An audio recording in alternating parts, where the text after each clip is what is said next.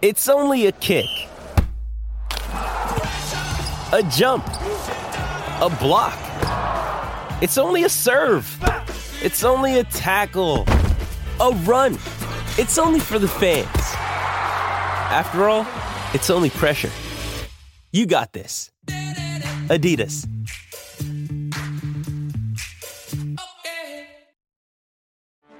Get ready for the greatest roast of all time. The Roast of Tom Brady. A Netflix live event happening May 5th. Hosted by Kevin Hart. The 7-time world champion gets his cleats held to the fire by famous friends and frenemies on an unforgettable night where everything is fair game. Tune in on May 5th at 5 p.m. Pacific time for the Roast of Tom Brady. Live only on Netflix. You ready? Showtime. On May 3rd, summer starts with The Fall Guy. Let's do it later. Let's drink a spicy margarita. Make some bad decisions. Yes! Audiences are falling in love with the most entertaining film of the year. Fall Guy. Fall Guy? Fall Guy. That's what the poster said. See Ryan Gosling and Emily Blunt in the movie critics say exists to make you happy. Trying to make it out? Nope. Because I don't either. It's not what I'm into right now. What are you into? Talking. Yeah. The Fall Guy. Only in theaters May 3rd. Rated PG-13. With threats to our nation waiting around every corner, adaptability is more important than ever. When conditions change without notice, quick strategic thinking is crucial. And with obstacles consistently impending, determination is essential in overcoming them. It's this willingness, decisiveness, and resilience that sets Marines apart. With our fighting spirit, we don't just fight battles, we win them. Marines are the constant our nation counts on to fight the unknown. And through adaptable problem solving, we do just that. Learn more at marines.com. Welcome to the Shutdown Fullcast. This is the 40 for 40 Bowl preview series. And you know what? There are two games that are on at the same time on different networks. We're going to make them fight. The Allday Bowl preview. No, it's the Halamo. It's the Halamo. It's the No. It's the Hollow Man Bowl. The Hollow Man Bowl, starring Kevin Bacon. Kevin Bacon is back. From where? Kevin Bacon as the Alamo. And the holiday. The Alamo holiday. Ugh, So in these games, grisly. we have the following teams in alphabetical order: Michigan State, Stanford, TCU, and Washington State. Who knows which two are playing which two? Doesn't matter. Doesn't matter. This Doesn't could really matter. This could have been our most chaotic playoff. It could have been. We were sort of lined up for it, were we not?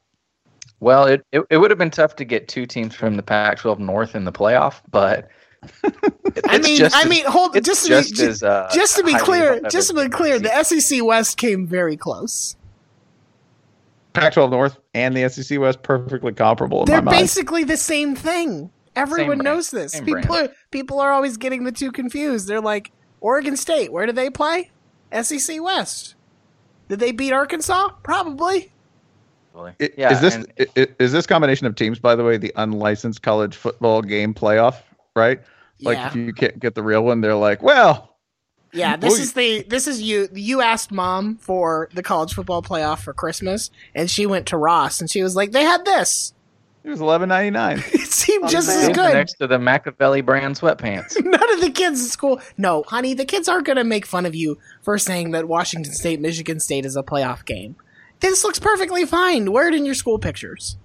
These are the knockoff jam bowls. Okay, cool. I got it.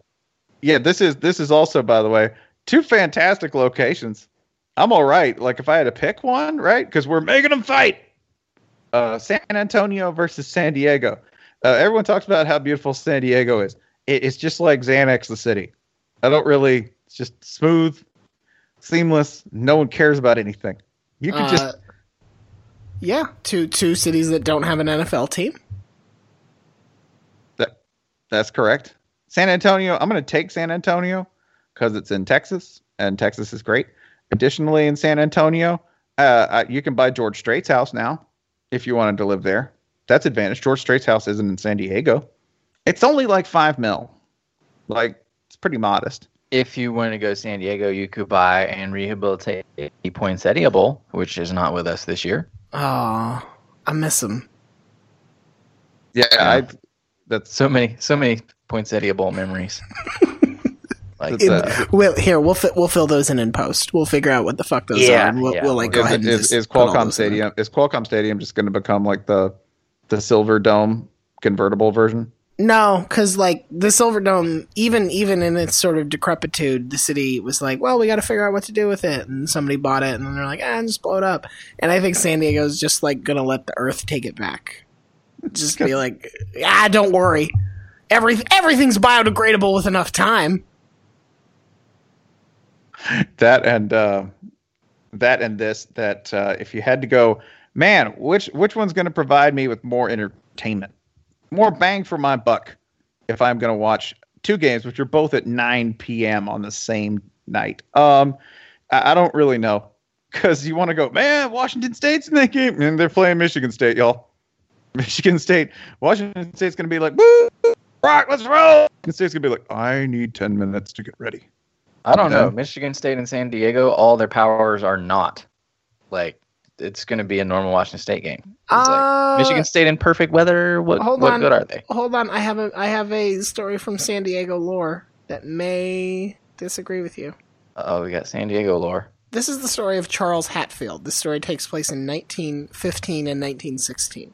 So, San Diego needed rain. They had been going through a dry spell, and they got pressured by the San Diego Wide Awake Improvement Club, I'm not making that up, to produce rain to fill a local reservoir. So they talked to rainmaker Charles Hatfield, who had already promised LA and succeeded in getting them 18 inches of rain, for which he was paid $1,000. He had sort of like had built this weird company of saying, I promise to get you rain. And then whenever it eventually rained, he was like, and now my money, please. So at first he offered to produce rain for free, but then he was going to charge $1,000 per inch for between 40 and 50 inches of rain, and free for anything over that. So the council voted to pay him $10,000, and that was payable when the reservoir was filled. Now, on January 5th of 1916, it started to rain in San Diego, and it grew heavier and heavier every day, to the point where flooding started, destroying bridges, cutting phone cables. 20 farmers died eventually in this, and Hatfield had to go to the press and say that the damage was not his fault, and the city should have taken better precautions, that he had fulfilled his contract and filled the reservoir, but the city refused to pay him because there were already about $4 million worth of damages against him. So they sued. In both trials, the rain was ruled an act of God and absolved him of any wrongdoing. But, that also meant that our buddy Charles Hatfield did not get his fee. After this, did he still get fees for rainmaking? Yes, he did, including trying to stop a forest fire in Honduras in 1929. This all ended during the Great Depression when business dried up and his wife divorced him.